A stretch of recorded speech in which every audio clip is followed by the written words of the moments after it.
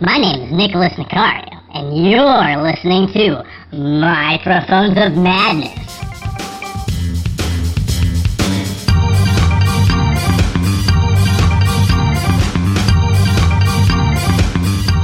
Hey everybody, it's Microphones of Madness. I'm Rodney. Over there, Steve. Hey. And today we're talking An Augmented Fourth, novel by... Someone had to do that. This book's by Tony McMillan. It's out now, Steve? Yeah, it was. I think it was officially released earlier this week, and then on Saturday, so that'll be the 8th, because this will be published on Wednesday. On the 8th of July, there's a release party at Kamikaze in Cambridge for anybody who's local listening to this and wants to go and get a copy of it. Nice. Now, really, a Cliff's Notes summary. This is a love letter to Black Sabbath, The Thing, and Die Hard. Yeah, I think the Thing part of it kind of ends early, though. Right. Pretty. And quick. it really just it has those elements, but it really is. It's a love. Not only is it a love letter to Black Sabbath, but it's a love letter to a very specific period of Black Sabbath. And I have a bone to pick with you, Tony. I like Ronnie James Dio. I like him in Black Sabbath. I like him in Rainbow. I don't like his solo stuff or the Dio band, but that's my problem. But don't you go like dissing Ronnie James Dio throughout this whole book and expect to not get called on it by me. There you go. Steve has spoken. Me, I say Tony owes me a plate of cold fried chicken because the motherfucker is eating cold fried chicken through at least a quarter of the book. Yeah, so it's fantastic because it's Geezer fucking Butler, who's thinly disguised as Codger. What was his last name? Burton. Manservant. Codger Burton. Which is, it's hilarious because, it's kind of funny because back in the days when Geezer actually got his nickname in England, a geezer was just a guy. It was like mod terminology, right? Right. Hey, geezer. If you watch old clips of interviews of the Who, they're calling each other geezers all the time. Mm-hmm. So, but it's funny because, like, here in America, it means old motherfucker. So he called him Codger. Right. And so what we're seeing here, we're seeing Codger, who is a member of a band called what is it? What was the name of the band? Frivolous Black. Frivolous Black. Who was a rejected character from the Harry Potter series. That's right. He was Slytherin. There was Sirius Black's brother is Frivolous Black. Well, actually, Regulus was his other brother. Because Regulus was his brother. Regulus, Sirius, and Frivolous. There were three brothers. So what we have is Muggle. He was a Muggle. He was a squib. There you go. He was a squib. So they carted him off to Birmingham, where he formed a band with Sully Sullivan. Sorry. These names, Tony, if you're listening, these names crack Steve up. They're awesome. Seriously. Because you know who it is. The guy to stand in for Tony Iommi. I should have written this shit down. It's like Italian name. Vinny. Vinny. Well, Ozzy Osbourne at one point, when he was out and Dio was in, and they kicked Bill Ward out and replaced him with Vinny Appice. Mm-hmm. He called the band Three Wops and Geezer.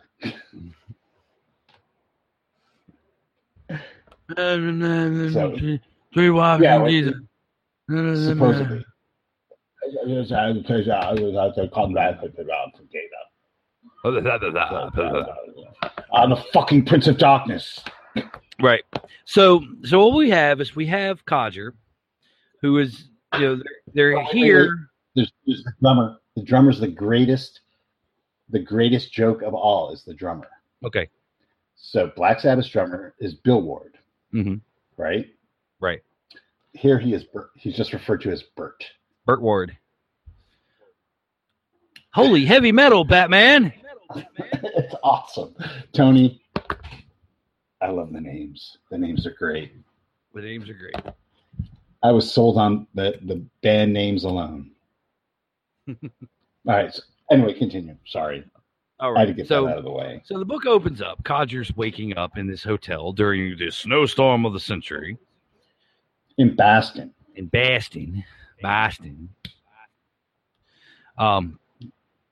He wakes up. He's trying to detox. He's trying to quit booze and coke at the same time. Never a good thing. He's sick. He wakes up. He thinks he's all alone in the hotel and he goes wandering around looking to survive. Well, he's looking for a pack of cigarettes. Well, a pack of cigarettes, definitely, because the first thing I'm going to look for if I'm snowed in a hotel is a pack of cigarettes. Fuck.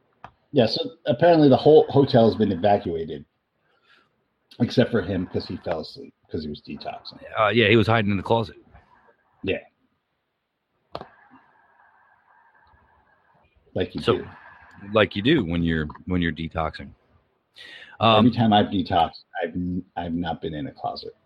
It's been a couple of times too. So, well, you're not rock and roll enough, Steve. God damn it! Goes Usually downstairs. These guys go to bed at 4 a.m., p.m. One of those two. Anyway, he goes downstairs, smashes a cigarette machine, meets a bellhop. Bellhop takes him to the kitchen to get some food. Bellhop's huge fan. Right, huge fan. Will you listen to my demo, Mr. Codger? But he's one of those guys that knows everything about the band, not just the music, but like what they ate last Saturday. Mm-hmm. What the specs are on their equipment, who they date. How many coils are around the E string of Codger's bass? Yeah, he's basically me when I was a kid, because this is the kind of shit I got into. Mm-hmm. And trust me, it is a hard thing to do before the days of Wikipedia to know everything there is to know about a band. Yes. And these are the days before Wikipedia. It is. It takes place the week after John Lennon is shot. Mm-hmm. Codger is reflecting on that. And yeah, everybody's snowed in. He thinks he's alone in the hotel. He meets up with the bellhop. Thinks it's just the two of them. Turns out there's even more people in this hotel. Right. It seems that the current queen of punk rock is also staying here, as is the legendary bodyguard to the stars. Right. And you get one final person who's wandering around the hotel somewhere is Frankie, whom we all know as David Bowie. Yes. If you are a big Bowie fan and you were upset about Bowie's death to the point where you couldn't function for a week, you're about to get triggered. Oh, yeah.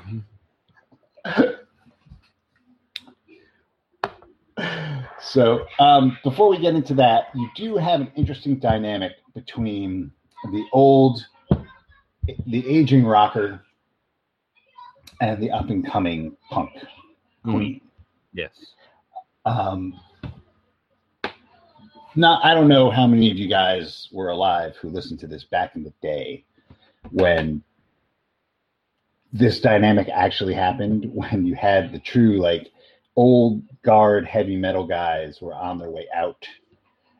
And because they were it was perceived they were too big to sustain themselves. You had these bands like Black Sabbath, like Yes, Pink Floyd, all the bands I love, who were selling out stadiums and losing touch with their rock and roll roots. And punk rock filled the void that heavy metal or harder rock had actually had a generation prior. A rock generation, not an actual generation. So you had these kids who grew up listening to old Black Sabbath, old Judas Priest, old Deep Purple, Led Zeppelin, etc., who now were forming their own bands with that same fire that these guys had 10 years ago. Mm.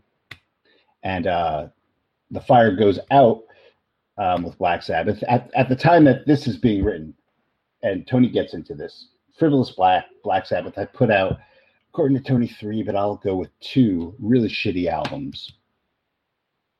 Sorry, I like Sabotage. That cost them their singer and cost them a lot of their audience. Right. And here comes this upstart who has one album out that everybody adores because it's got that energy. Think about old, like The Clash and Blondie, and she's an amalgamation of several bands, but like Bow Wow Wow or the Plasmatics, and the energy that they had and that they brought to the table when Black Sabbath is a bunch of fucking alcoholic junkies. Mm-hmm. Right. So he goes into that. It's an interesting dynamic. Yeah, it's definitely a nice little roundabout history lesson in rock and roll. And I would say, early on in the book, where it's the strongest is when you have the characters who have come together. The initial horror has passed, and these characters are just kind of sitting around shooting the shit. And that's when this book really starts to shine, is after that first strange encounter. And they're all like, trying to figure out a way to cope with it, and they're just talking. Yeah, it's a little bit of banter. It's a little bit of personal jabs, mm-hmm. and it's a lot of projecting your fears onto each other. And Tony handles that dynamic really well. Yes.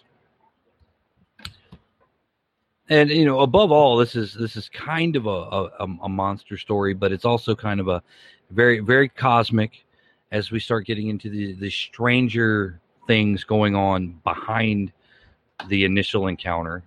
There's a creature that we'll call the earworm itself, just because he does. Because he does. Which is pretty much, it comes to certain generations of performers and helps inspire them so that it can feed off of what they create. Yeah, it's kind of a cosmic horror version of the Crossroads legend. Yeah, kind of. So, yeah, instead of making a deal with the devil, you have the cosmic entity coming down and making a deal with the musicians. Right. And it's not really so much a deal, it's just like, here you go, here's the seed of creativity, as it were. And right. And you hear this phenomenal cosmic sound and you create it as music. And in Tony's book, Codger has it. And it's what enabled him to help create these initial Frivolous Black success albums, where they're talking, and really kind of deal with the subject matter that dealt with the occult and things like that. And that was what they were known for. And Codger also bitches about the Dio analog that's, he pretty much has come in and he's copying what they did before, but it's lacking something. Right. Well, because just in history, Geezer Butler wrote the lyrics for Black Sabbath. Mm-hmm. For anything Ozzy was involved with Black Right. Sabbath, that's lyrics. And when they chucked Ozzy out and Dio came on, well, Dio can write lyrics. So Geezer, now I've seen interviews where he had actually said he was relieved that he didn't have to do that anymore because it was a pain in the ass. Right. But Dio was like, he's the whole package. He was a musician. He could, hear what the band was playing and create his own melodies, create his own lyrics. Whereas Ozzy kind of followed what Iommi was doing with his melodies, create a melody that is basically just a riff on the guitar. And then Geezer Butler would write lyrics for it. And Geezer Butler was into some weird shit. I mean, listen to Black Sabbath's lyrics and they're weird. I mean, it's no wonder like why people who like weird tales and Lovecraft and blah, blah, blah enjoy Black Sabbath, because it's a match made in heaven. Or hell. As it were. But don't tell Tony that, because, you don't want to mention the Dio years.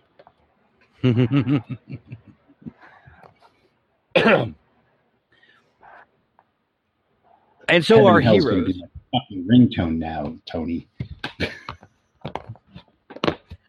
So our heroes, who none of which are actually heroes. All of these people are just like, oh,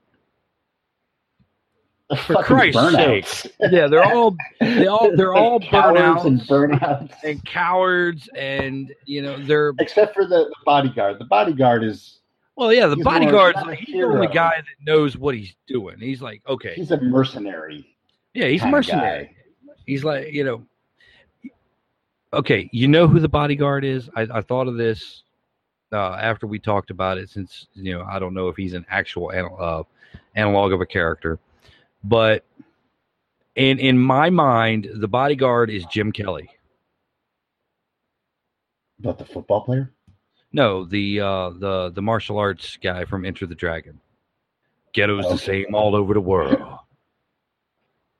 That's who he kind of reminded me of, especially when he said he had the afro and gave him that stereotypical like 70s action hero, fresh from Vietnam, bodyguard, all this other stuff. I'm like, yep, that's Jim Kelly. Well, it's funny because if you watch any rock documentaries where they interview the people around the stars, they're all that guy. Every fucking last one of them is. I was just watching a fucking Grateful Dead documentary, right? And they interviewed like their road manager from like the early 70s, and he's this Brit, and he's like out of lock, stock, and two smoking barrels. He's ready to be the transporter, and you're just like, fuck, they're all like that. I was there with Jerry and the others. They didn't know what the fuck they were doing. They didn't have any idea. I just shove them into the fucking bus, give them a goddamn fucking 8-ball of cocaine, and we'd be on our way. That's what I did. I shoved him in the fucking bus. Gave him an 8-ball of cocaine. When the fans came charging, I covered myself in grease and fought them hand to hand, just like we did in Nam. Battle Alfred. It's like having your own Battle Alfred.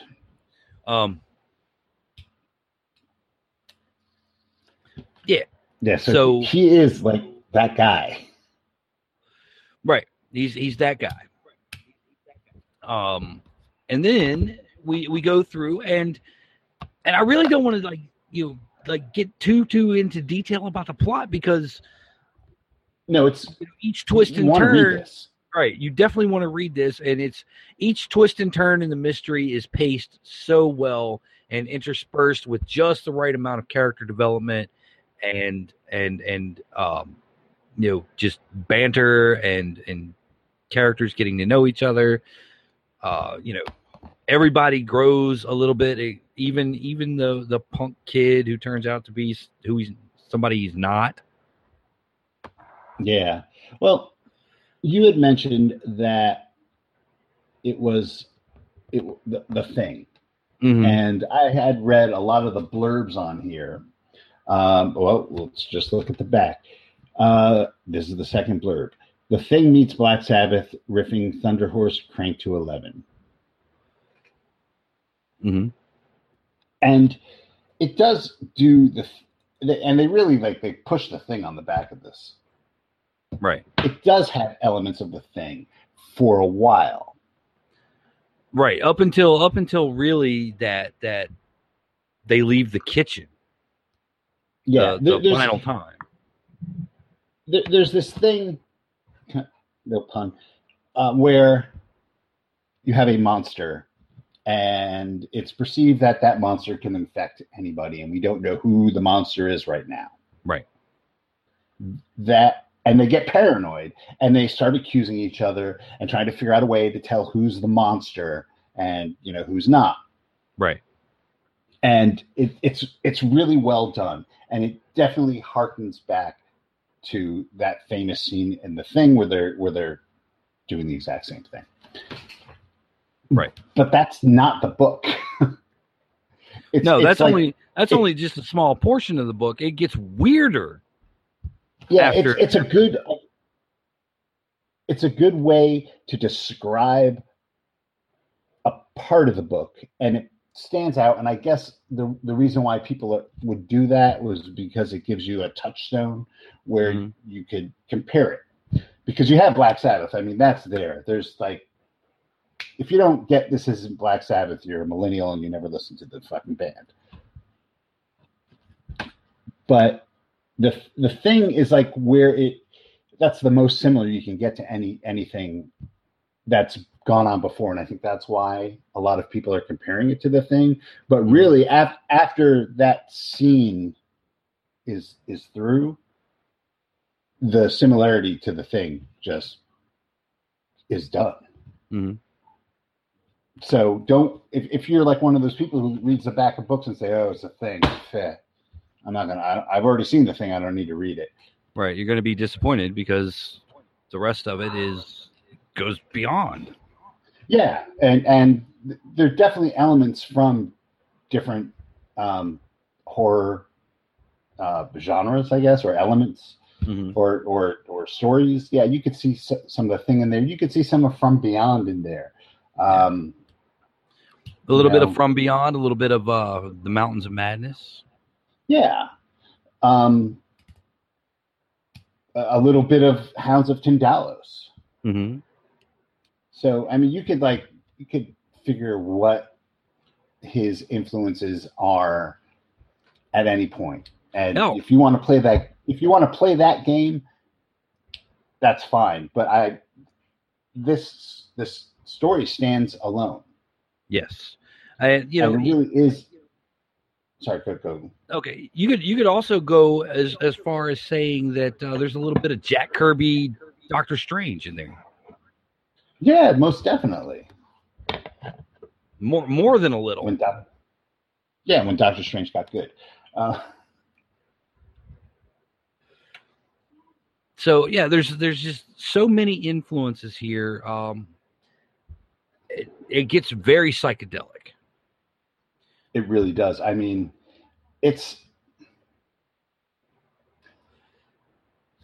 I have to say that I know Tony. He's my neighbor. Mm-hmm. I met him through my wife. I go to the same comic book store he goes to. Blah blah blah.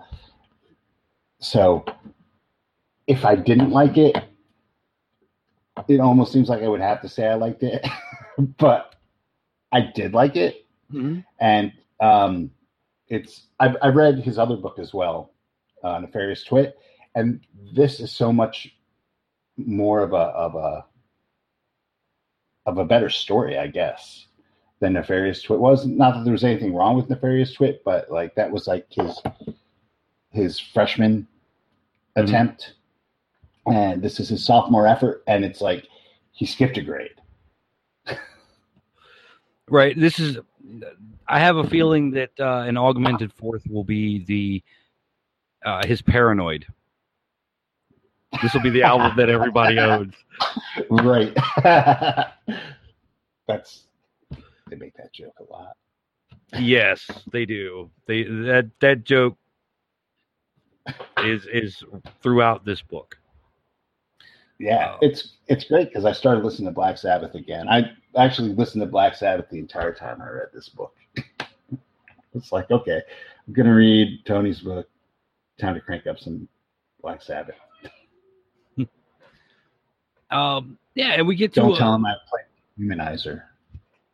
Right. I mean, we start to having like things like parallel universes. Which he handles that really interesting. It's a very surreal and psychedelic sequence there. That was probably one of my favorite parts of the book. The big twist comes, and then we go into the surreal sequence. I'm like, oh, where are we going now?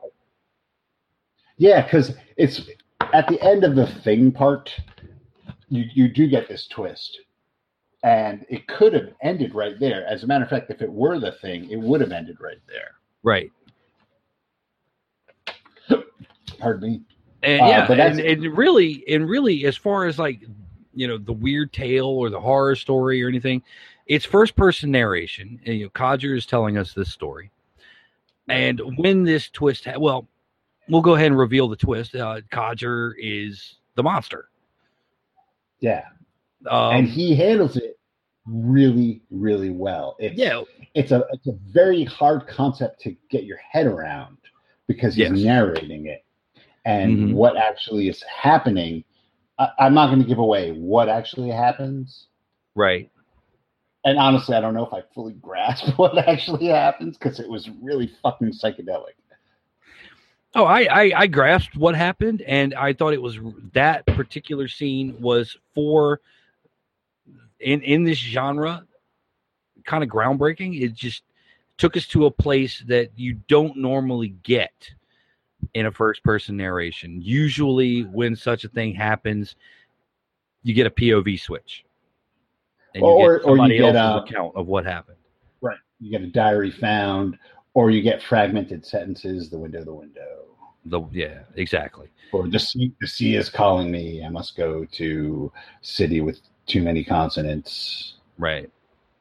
Where the home of Aquaman. But in this case, we do not end with the window moment. We keep going. And we end up going deep. And we get it from Codger's. We get it from Codger's point of view. We get we'll reveal it because it's just this sequence alone is worth reading the book. Yeah, and then you get like a dark parallel to the Beatles playing "Get Back" on top of the Apple Records roof. Mm-hmm. I mean, it's worth it just to get that point. It totally reminded me of that. Yeah, and there's a lot of little nods in there to classic rock that really just floats my boat. But the way they're put in there is so well done. Like this concert on the roof, just like fuck. Right. I can't do anything about that because that will give stuff away. Right. You can't. And just the idea that heavy metal music and whatnot, and how this augmented fourth keeps coming back into play. The devil's chord being like the human equivalent. The only way we can replicate this weird cosmic sound that just drives people mad, essentially. That it's that chord. And, if I had thought about it, I would have said, Steve, play me an augmented fourth. I could do that. Well, you just listened to the song Black Sabbath, actually. Down, down, down. But it's interesting because normally they call that interval diminished fifth. Mhm. It's not normally referred to as an augmented fourth. And I talked to Tony. I asked him why would you go with augmented fourth when normally it's called diminished fifth? And he said it had more of a punch because and it fits more in with the plot. This is my projection now. When something's augmented, it's added to. Mm-hmm. And when something's diminished, something is taken from it. And the whole setup, the whole way the cosmos works in this, and the whole thing about the airworm is augmentation. Right.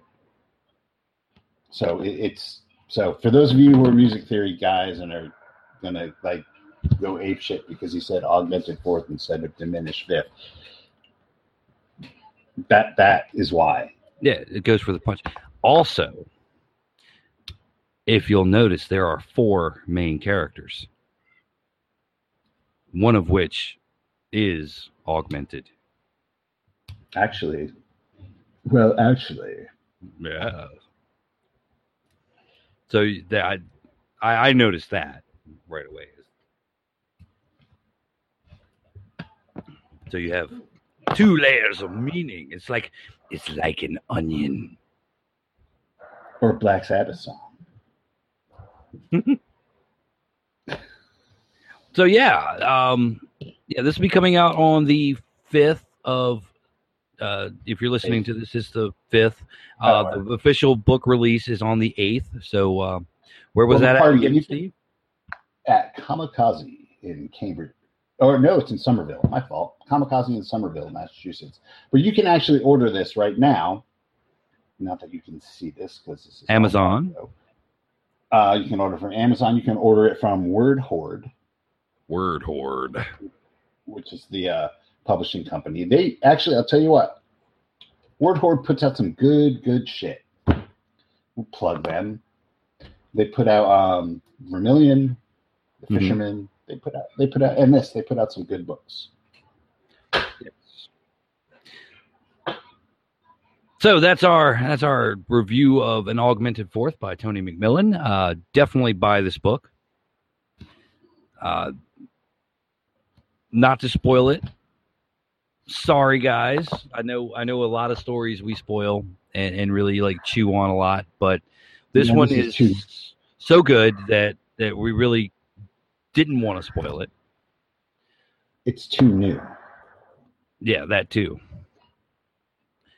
But definitely go out, buy this book, check it out, read it, love it, put it up on an altar and praise it, something like that. Paint velvet pictures of Codger.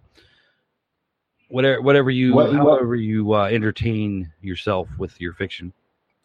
I would be interested to see what would happen if one of the members of Black Sabbath, because they're all currently alive, except for Ronnie James Dio, who you insulted the shit out of continually throughout this book, Tony.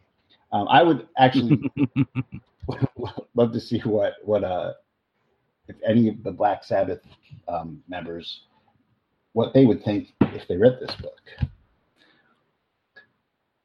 That would be interesting.